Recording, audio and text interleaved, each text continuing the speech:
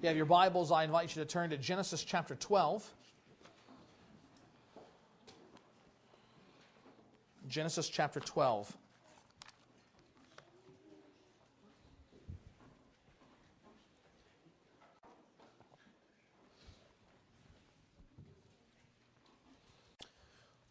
We are beginning our new series of looking at the Bible book by book and following the advice of that great theologian Julie Andrews. Let's start at the very beginning, a very good place to start. Genesis is at the beginning of the Bible for good reason. It is called the book of beginnings. It is there that, frankly, everything does begin. It is in the book of Genesis that we see the beginnings of every major storyline, every major doctrine in Christian theology. If there is any character at all in the Scriptures, ultimately, whether they're in the New Testament or the Old Testament, you can in some way trace them back to an event that has occurred in the book of Genesis. Here we see the beginning of creation, the human race, sin, God's covenant people Israel, and ultimately the church. We see the first promises of the coming of Christ as the Savior of the world. Genesis is foundational for all that comes later in the rest of the storyline of the Bible. It lays a foundation for all of our beliefs and all of our practices. And so with that in mind, this morning we want to seek to understand this book of Genesis, this book of beginnings. And we want to do so by looking through the lens of one text in Genesis chapter 12. And I would encourage you to follow along as I read. Now the Lord said to Abram, "Go from your country and your kindred and your father's house to the land that I will show you. And I will make of you a great nation, and I will bless you and make your name great, so that you will be a blessing. I will bless those who bless you, and him who dishonors you I will curse, and in you all the families of the earth shall be blessed." So Abraham went, as the Lord had told him, and Lot went with him. Abram was 75 years old when he departed from Haran. And Abram took Sarai his wife, and Lot his brother's son, and all their possessions that they had gathered, and the people that they had acquired in Haran, and set out to go to the land of Canaan. And when they came to the land of Canaan, Abraham passed to the land of the place at Shechem, to the oak of Moreh. At that time the Canaanites were in the land. Then the Lord appeared to Abram and said, "To your offspring I will give this land." So he built there an altar to the Lord who had appeared to him. And from there he moved to the hill country on the east of Bethel and pitched his tent, with Bethel on the west and Ai at the east. And there he built an altar to the Lord and called upon the name of the Lord. And Abram journeyed on, still going toward the Negeb. May God bless the reading of his word. Emerging both explicitly and implicitly from this passage are three themes that I think we can see forming not only the larger structure of the book of Genesis, but also the larger framework for the Bible's storyline. And so these are the three themes that we want to understand this morning. And specifically understanding them, we not only want to see how they fit into the larger story that God is writing in His Scriptures, but we also want to see what difference these themes make in our lives today. How it is that we ourselves are part of these larger themes and how they're being worked out in our lives. So the first thing that we want to see is the theme of creation. The theme of creation. The chapter begins with the words, "Now the Lord said to Abram." Now, if you were reading a novel of any kind, right there you would be saying, what? Who are these people? Who is this person called the Lord? Why is he talking to this person named Abram? Who are these people? Where do they come from? We're jumping right in the middle of a story here. Well, that's because Moses, who penned the book of Genesis under the inspiration of God, assumes that you've already read the first 11 chapters. He assumes that you already know who the Lord and Abram is. And this is the way he just jumps in there. But in the context of this message, we have not yet read the first few chapters of Genesis, chapters 1 through 11. Nevertheless, what we need to do is to see those chapters as foundational for this story. And so then implicitly in these opening words, the Lord said to Abram, we want to flesh out our first theme that we see here. And ultimately, it's a theme of creation. And we see two things here. First, the Lord's creation. The Lord's creation. The Bible is clear that creation didn't happen by itself. The universe has not been eternally existent. Life was not produced by random chance processes over eons of time. The Bible is very clear in the very first verse, the very first chapter, the very first book. In the beginning, God created the heavens and the earth. Now, hopefully you're learning that on Sunday evenings in your community groups. If not, then I don't know what videos you're watching, and we should talk later, okay? But this is being fleshed out for us in larger ways. But here, we just need to pause and say, it's very hard for us to get our minds around the fact that at one time, there was nothing but God. There was no universe. We tend to, at least when I was little, I would say, okay, God created the heavens and the earth. So I'm thinking, before then, okay, there's no earth, but he made the stars. There's no stars. There's this black canvas of deep space. Well, no, there wasn't. There wasn't even that. I mean, we don't know what it looked like, but there was nothing there, nothing at all except for God. And then he decided to create. And out of nothing, God produced something.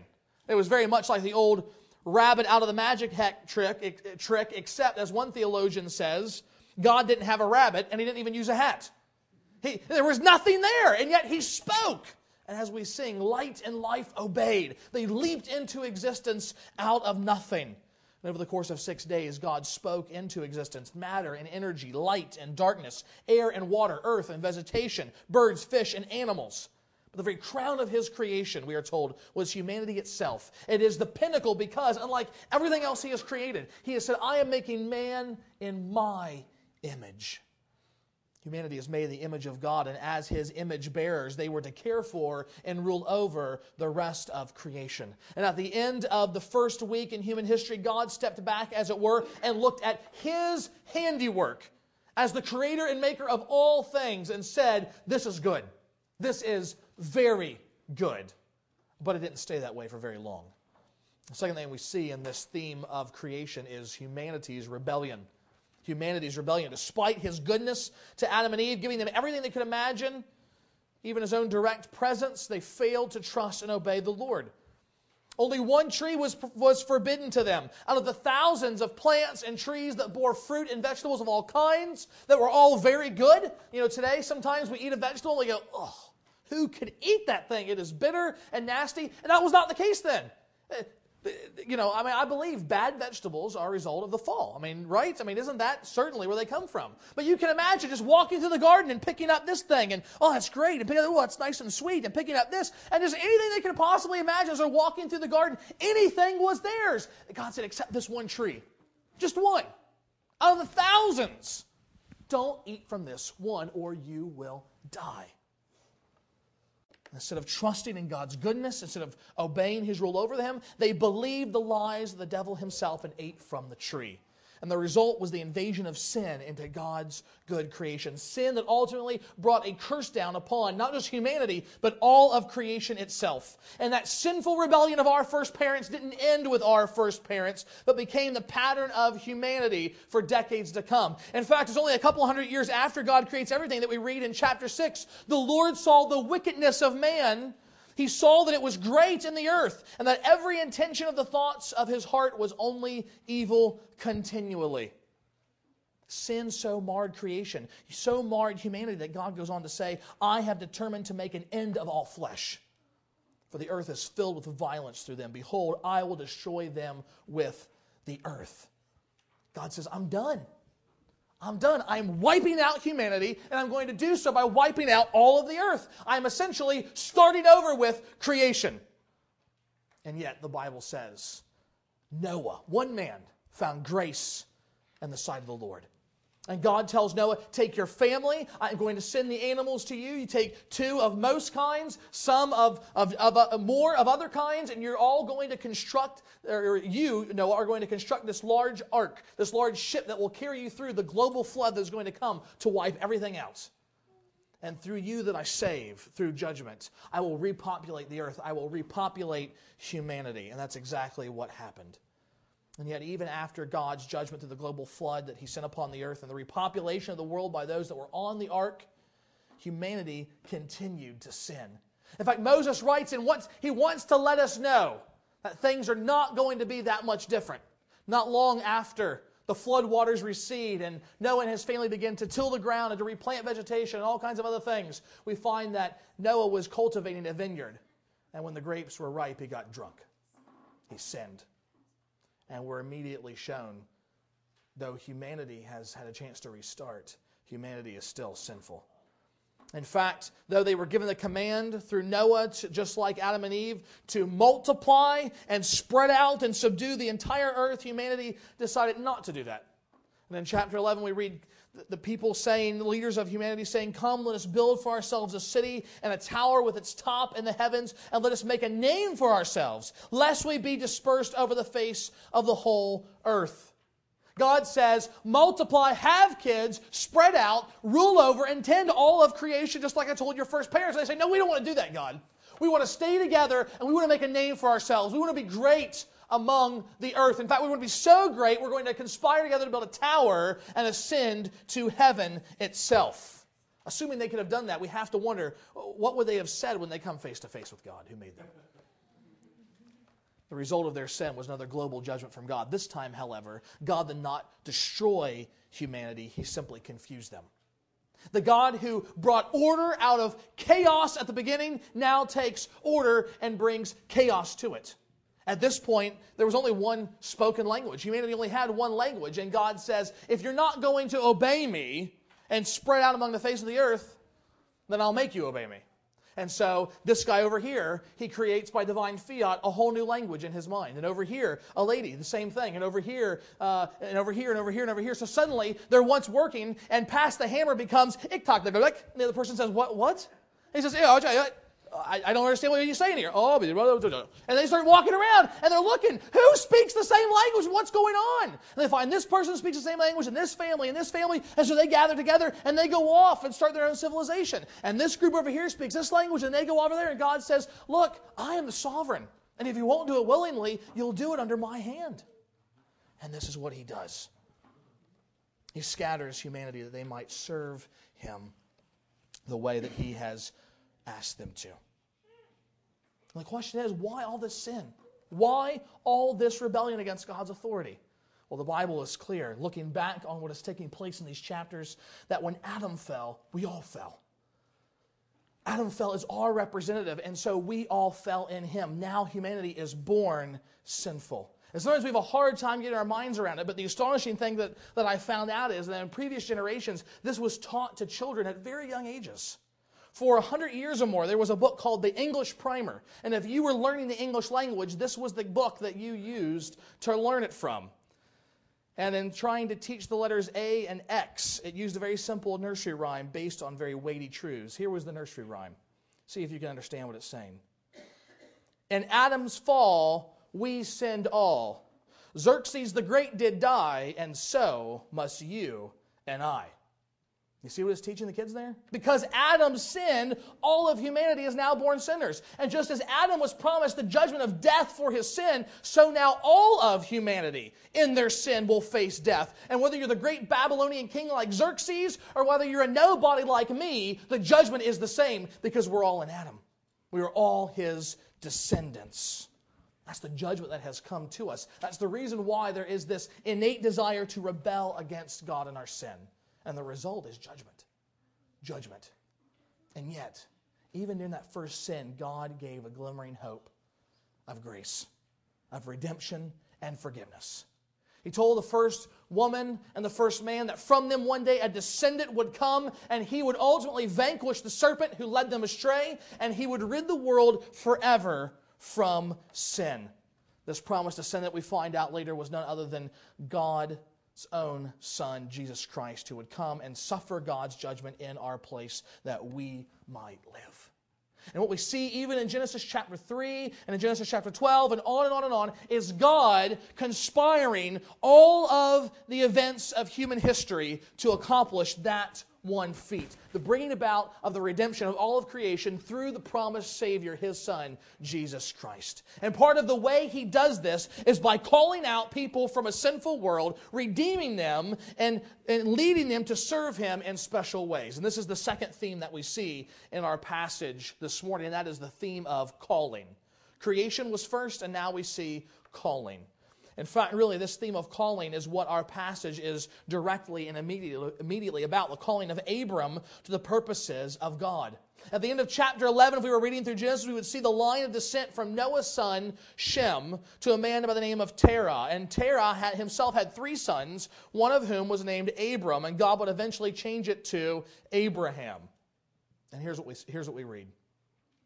Now the Lord said to Abram, "Go from your country, that your kindred and your father's house, from your father's house, to the land that I will show you. And I will make of you a great nation, and I will bless you and make your name great, so that you will be a blessing. I will bless those who bless you, and him who dishonors you I will curse. And in you all the families of the earth shall be blessed." Here, under this theme of calling, we see two things. First, we see the Lord's grace. The Lord's grace. Back in chapter 11, reading about Terah and Abram and where they come from, this is what we read. Terah took Abram his son, and Lot the son of Haran his grandson, and Sarai his daughter-in-law, his son Abram's wife, and they went forth from Ur of the Chaldeans to go into the land of Canaan. But when they came to Haran, they settled there. Now, what is it saying? It's saying that Abram grows up in Ur of the Chaldeans, and then he goes and he settles is going on his way to the land of Canaan, and then stops and settles in Haran. Now, you say, well, what's the point of all this? The point of all this is that we need to understand Abraham is raised as a pagan. Abraham's not raised as a believer. In fact, it's for the first time since the fall of Babel that in this line of descent we don't see anything about so-and-so called upon the name of the Lord.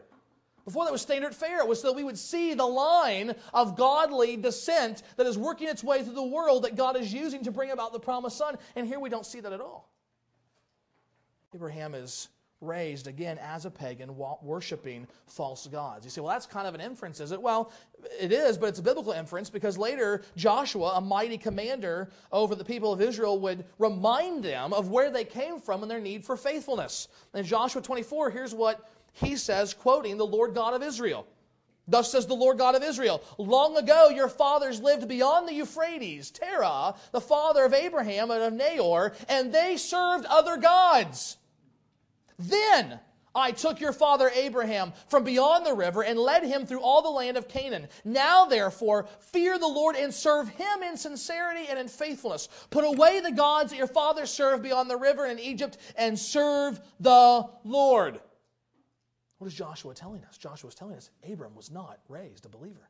Abraham did not know the one true and living God the way that one who places their faith in him would know him. Instead, he was an idolater.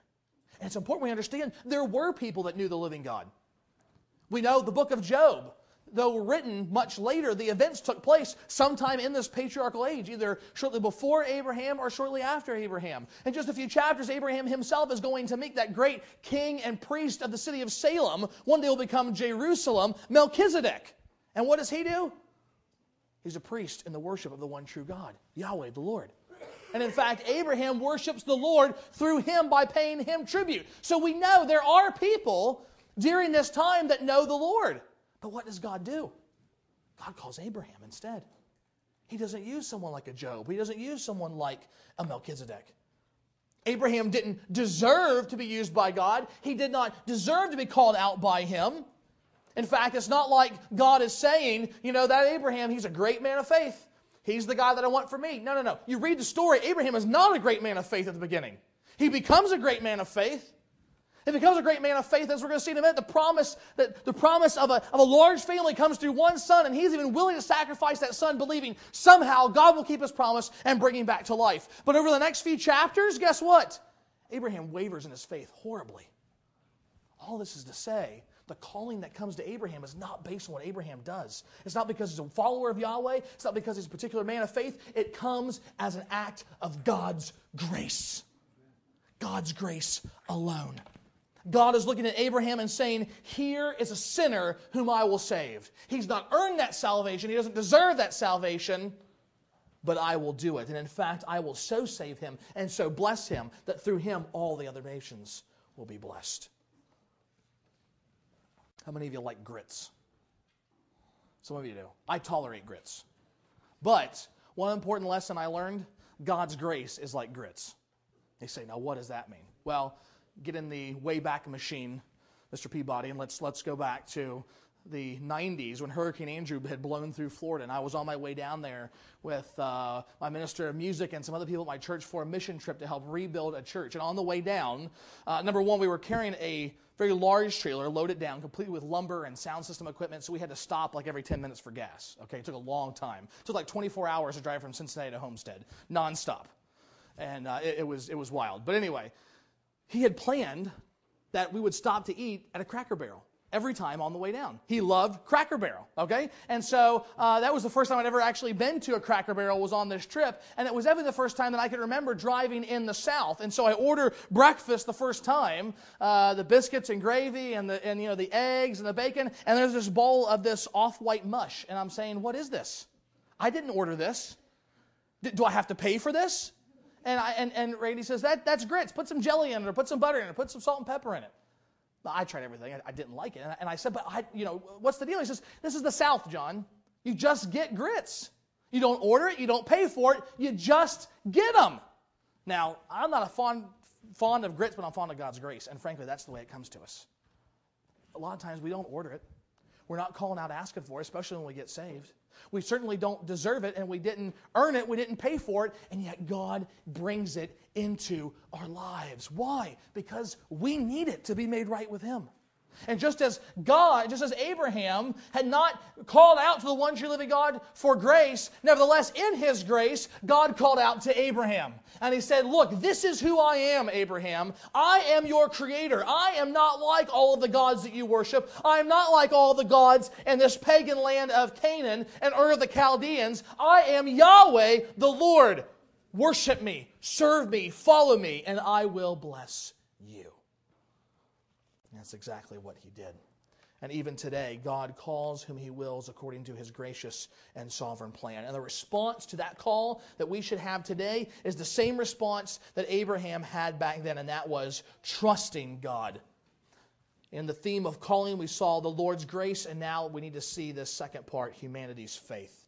Humanity's faith. This is Abraham's response, very simply put in verse 4. So Abram went as the Lord had told him. And at first, Abraham's faith in the Lord may seem like no big deal. After all, didn't God promise to bless him, to make His name great, to give him many descendants? Who wouldn't want that, right?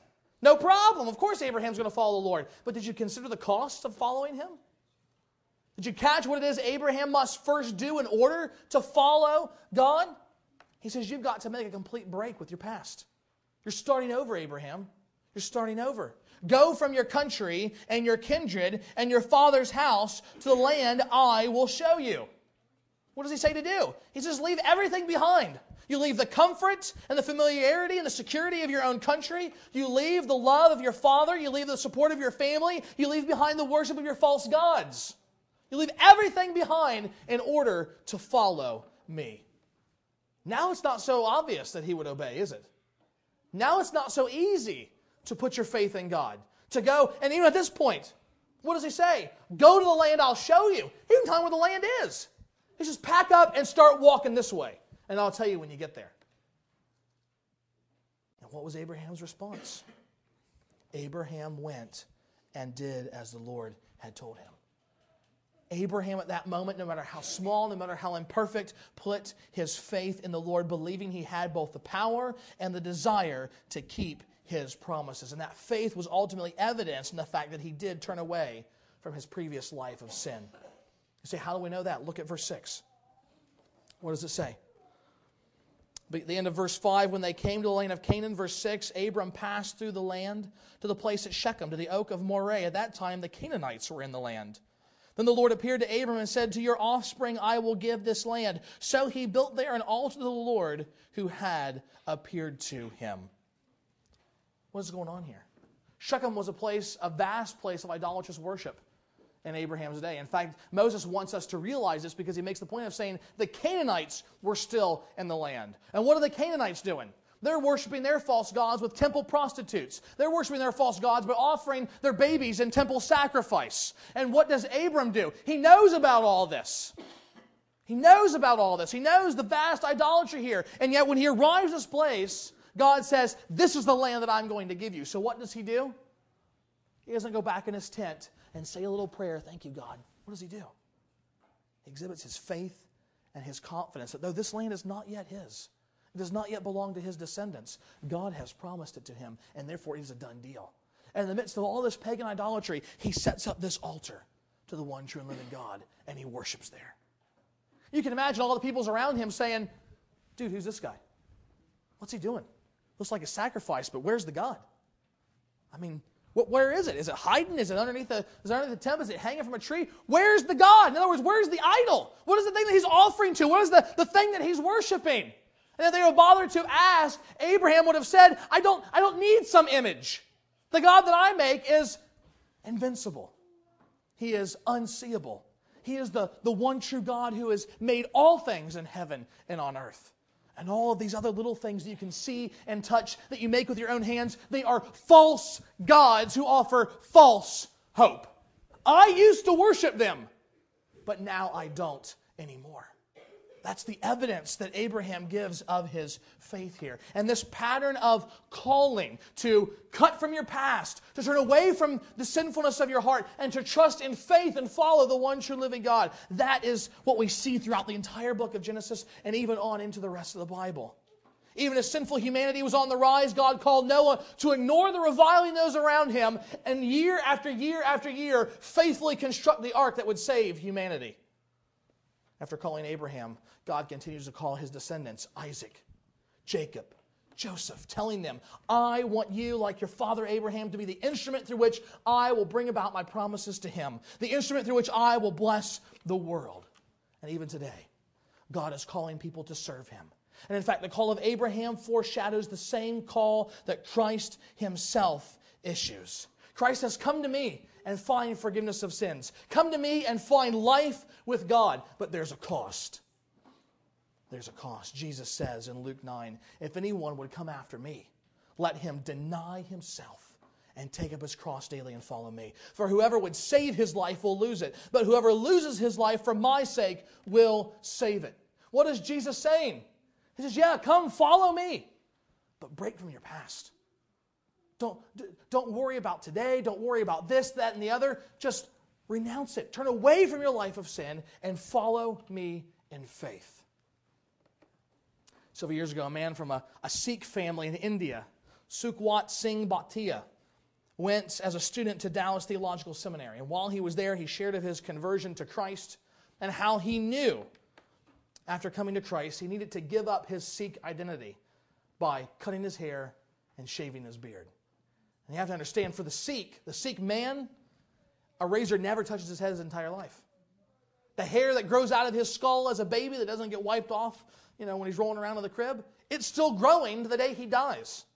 The hair that comes out on his chin in puberty is the same hair that keeps growing until he dies. It is part of what sets them apart as their Sikh identity and in the worship of their God. And yet this man, he came to faith in Christ. He came to see the false religion, the idolatry of the Sikh way. And he says, I've got to cut with the past, literally. And yet he shared, I was so afraid of the consequences of doing this because then everyone would know what was in my heart. What was he saying? He's saying simply this. When God calls me to faith in himself, it means I have to renounce everything. And it means I can't be some closet Christian. There's no such thing. There's no such thing as a person who hides in the closet. There's someone who boldly goes out and says, I am a Christian now. And not because I'm better than anyone else, not because I'm some holier than thou Joe. I can't do the same kind of things I used to do. I can't live the same kind of ways I used to live. I can't believe the same kind of things I used to believe because God is calling me to something different.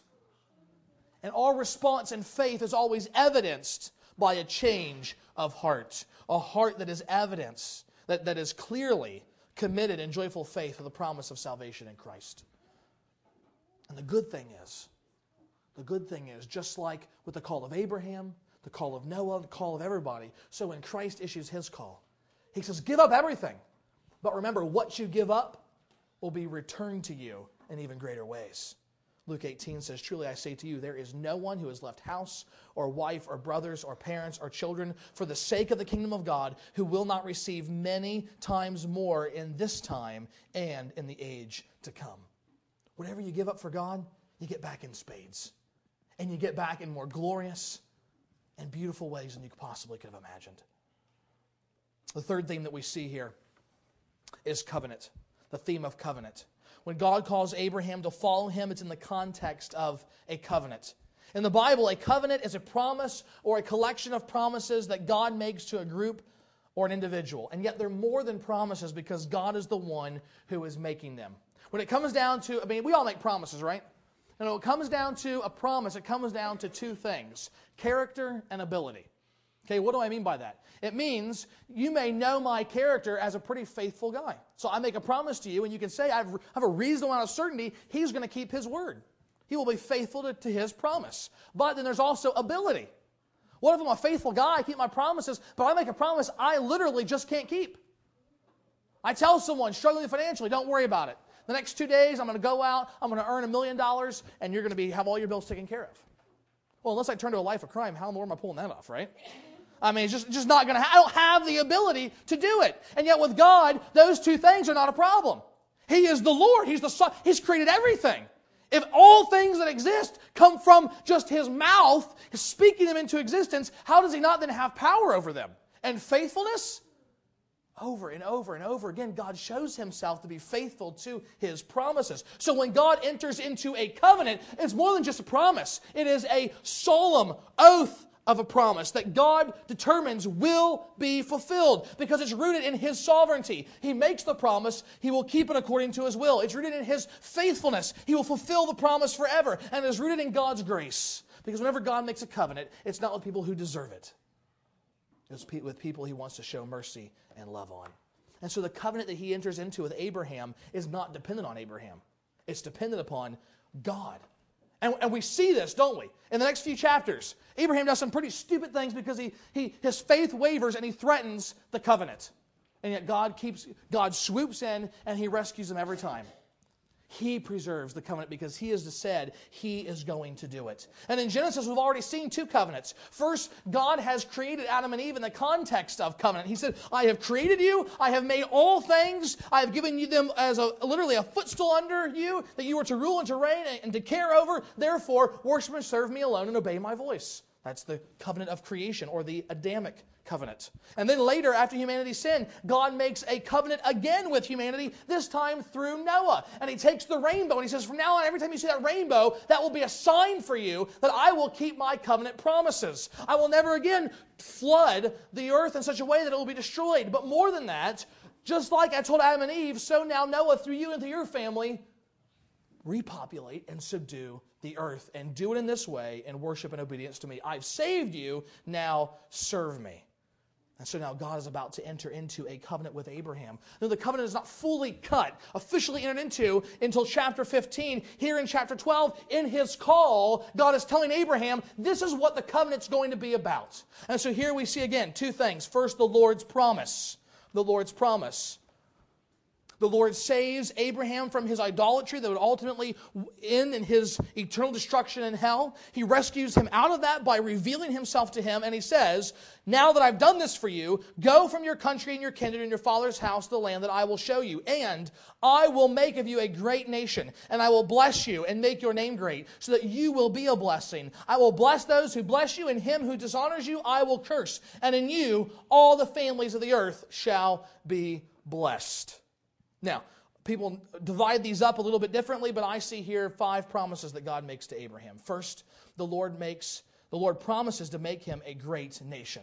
Now, that right there, if you're reading, again, Genesis, and you finish chapter 11, you hit chapter 12, a little bell should go, ding, ding, ding, ding, ding. Problem, because you read this, and Moses already said that Abraham only has one wife. That wife's name is Sarai, and she is barren and without child. What does that mean? Moses wants you to understand, she's not just barren, she's not just incapable of having children, she's not yet had any children. It's not like it was secondary infertility, where they had a kid the first time, were great, and now they can't have any more. Nothing. She's not having any kids, ever. And yet God says, Abraham, I'm going to make you a great nation. I am going to give you so many descendants, they will number as if they are a nation in and of themselves. And so you read that and you say, God's got to be the one who's going to do it. God's got to be the one who's going to keep that covenantal promise. It will come by His power. Second, God promises to bless Abraham with a great name. Unlike those at Babel who sought to acquire a great name for themselves, who sought to, in a real sense, steal it from God, God scattered them, and now He shows He is the one who makes one great and casts others down. He will make Abraham's name so great, in fact, that he will turn to be a blessing to others. Third, there is the promise of protection that we've already talked about a little bit. God promises to safeguard the fulfillment of the promises. And he says, I will bless those who bless you, and him who dishonors you, I will curse. Again, just a few chapters from now, Abraham is going into Egypt. And he looks at Sarah and says, man, you're so beautiful. They're going to find out you're my wife. They're going to kill me, and they're going to take you for yourself. And he's worried about this. And they go and they have an audience with Pharaoh. And Pharaoh says, man, who is this beautiful woman? Who is this? Is coming with you, Abraham? And he's like, he's thinking of the sword across the neck. He says, that's my sister. That's my sister. Great. I want her for my harem. Abraham says, oh no, what's going to happen? What's going to happen? Well, guess what? God steps in and says, Abraham, you doofus, what are you doing? Why would you lie like that? Don't you believe me? And before Pharaoh can violate Sarah and break that fidelity of the marriage covenant, guess what? He comes to Abraham and he says, what's the deal? We're all covered in swords, a plague on the whole house. What's happened? Well, I lied and said that she was my sister. She's really my wife. Why would you do this? Take her and get out of here that the Lord may restore us. What happened there? God protected the covenant. Those that would be a threat to it were cursed by God, and all those who would support it were blessed by God. Fourth, he promises that in Abraham, all the families of the earth shall be blessed. God is making a covenant here with only one man, and yet through that man, he is going to be the means by which God will pour out his gracious blessing on all the peoples of the earth. And in just a few minutes, we're going to see ultimately that comes through Christ. Finally, after Abraham leaves his country and kindred and goes off to the land that God promised to show him, he is told, to your offspring I will give this land. Abraham, I'm going to make your descendants so great, but they're not going to be homeless. They're not going to be spread out over all the other nations. They will have their own land in which to dwell. The Lord promises these things to Abraham, and what we see ultimately is that in making these promises, he is blessing all of humanity. This is the last thing that we see under, and it's the second point under the theme of covenant. We see humanity's blessing. Humanity's blessing. This covenant that God makes with Abraham is important not just to him or to the Jewish people that come as his physical descendants. It's important to all of humanity because this covenant is coming built on the promise he has already made to Adam and Eve after their sin. You remember in the midst of his judgment against their rebellion, he promised salvation would come through one of their descendants. This descendant would defeat the serpent and do away with sin forever. And now God is showing to us, who has the clarity to see because we have all of the scriptures, that he is showing now more specifically, this is how this descendant is going to come. It's not through any other line, but the line of Abraham. He will come from Eve through Abraham's line. He will be a descendant of him. And so here this covenant is building on the promises, the promise of a Redeemer from Genesis chapter 3. And so now all of humanity has a vested interest in this covenant with Abraham. If that covenant fails, then all of redemption fails. All of salvation history fails. You and I are not here worshiping the risen Christ because everything would have failed. And from the beginning here until we reach the end of the book, God shows himself to be faithful to his promises. He delivers Abraham despite his wavering faith and keeps the covenant secure. He supernaturally provides barren Sarah with a son with Abraham. And after Abraham dies, that same son Isaac becomes the bearer of the promises. Isaac in turn has two sons. And in order to show God's sovereign grace, the younger son, Jacob, is chosen to be the promise bearer. And from Jacob's 12 sons, one of the youngest, Joseph, becomes the means by which God saves all of that family from the threat of famine. Again and again and again throughout Genesis, we see God working to ensure his covenantal promises to his people, displaying grace, redeeming, and blessing sinners. Again, we get to the New Testament, and in 2 Corinthians, Paul says, all of the promises of God are yes in Christ. The word is actually amen, amen. All the promises of God are amen in Christ. When you say amen, and I wish you'd say it more. I know I tease you about that a lot. But when you say that, what does that mean? That means you're saying, yes, that's right, it's true. Say it again. Right? Amen. Thank you. Hey, there you go. And what is Paul saying? Every promise that God has uttered when Christ comes is the divine amen on all those promises. That now this is the thing that they are pointing to. They have all been fulfilled perfectly and finally in the revelation of His Son, Christ. And so Christ has come as the promised one who would redeem all of humanity and in fact all of creation from the curse of the fall. Christ has come as that descendant of Abraham through whom all the nations of the world would be blessed. He is the fountainhead.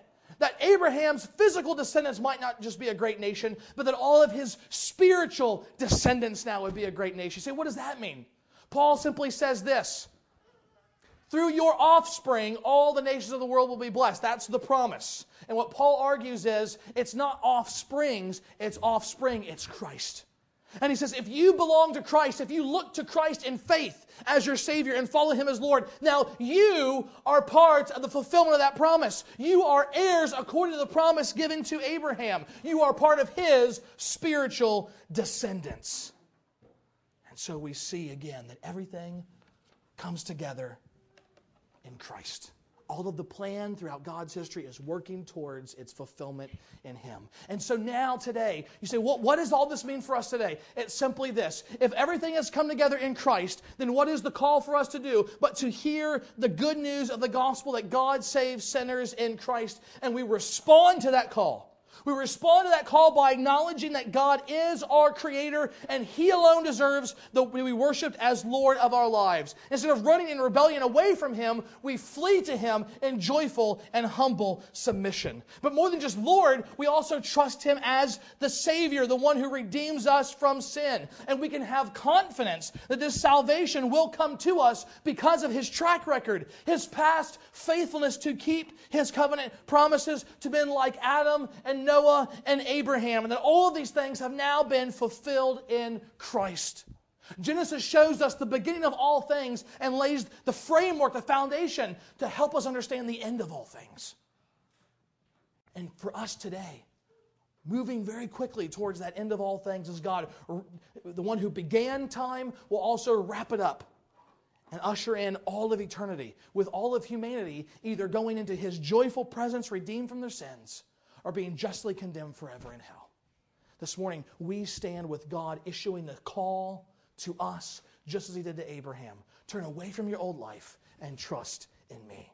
And whether that's a Christian who continually, more and more every day, as Paul says, nails our sins to death by the grace that God gives us, or for the very first time, we find ourselves leaving all of our false worship, all of our false idols, and worshiping the risen Christ. Today is the day to answer God's call as His created people through the covenant. Let's pray.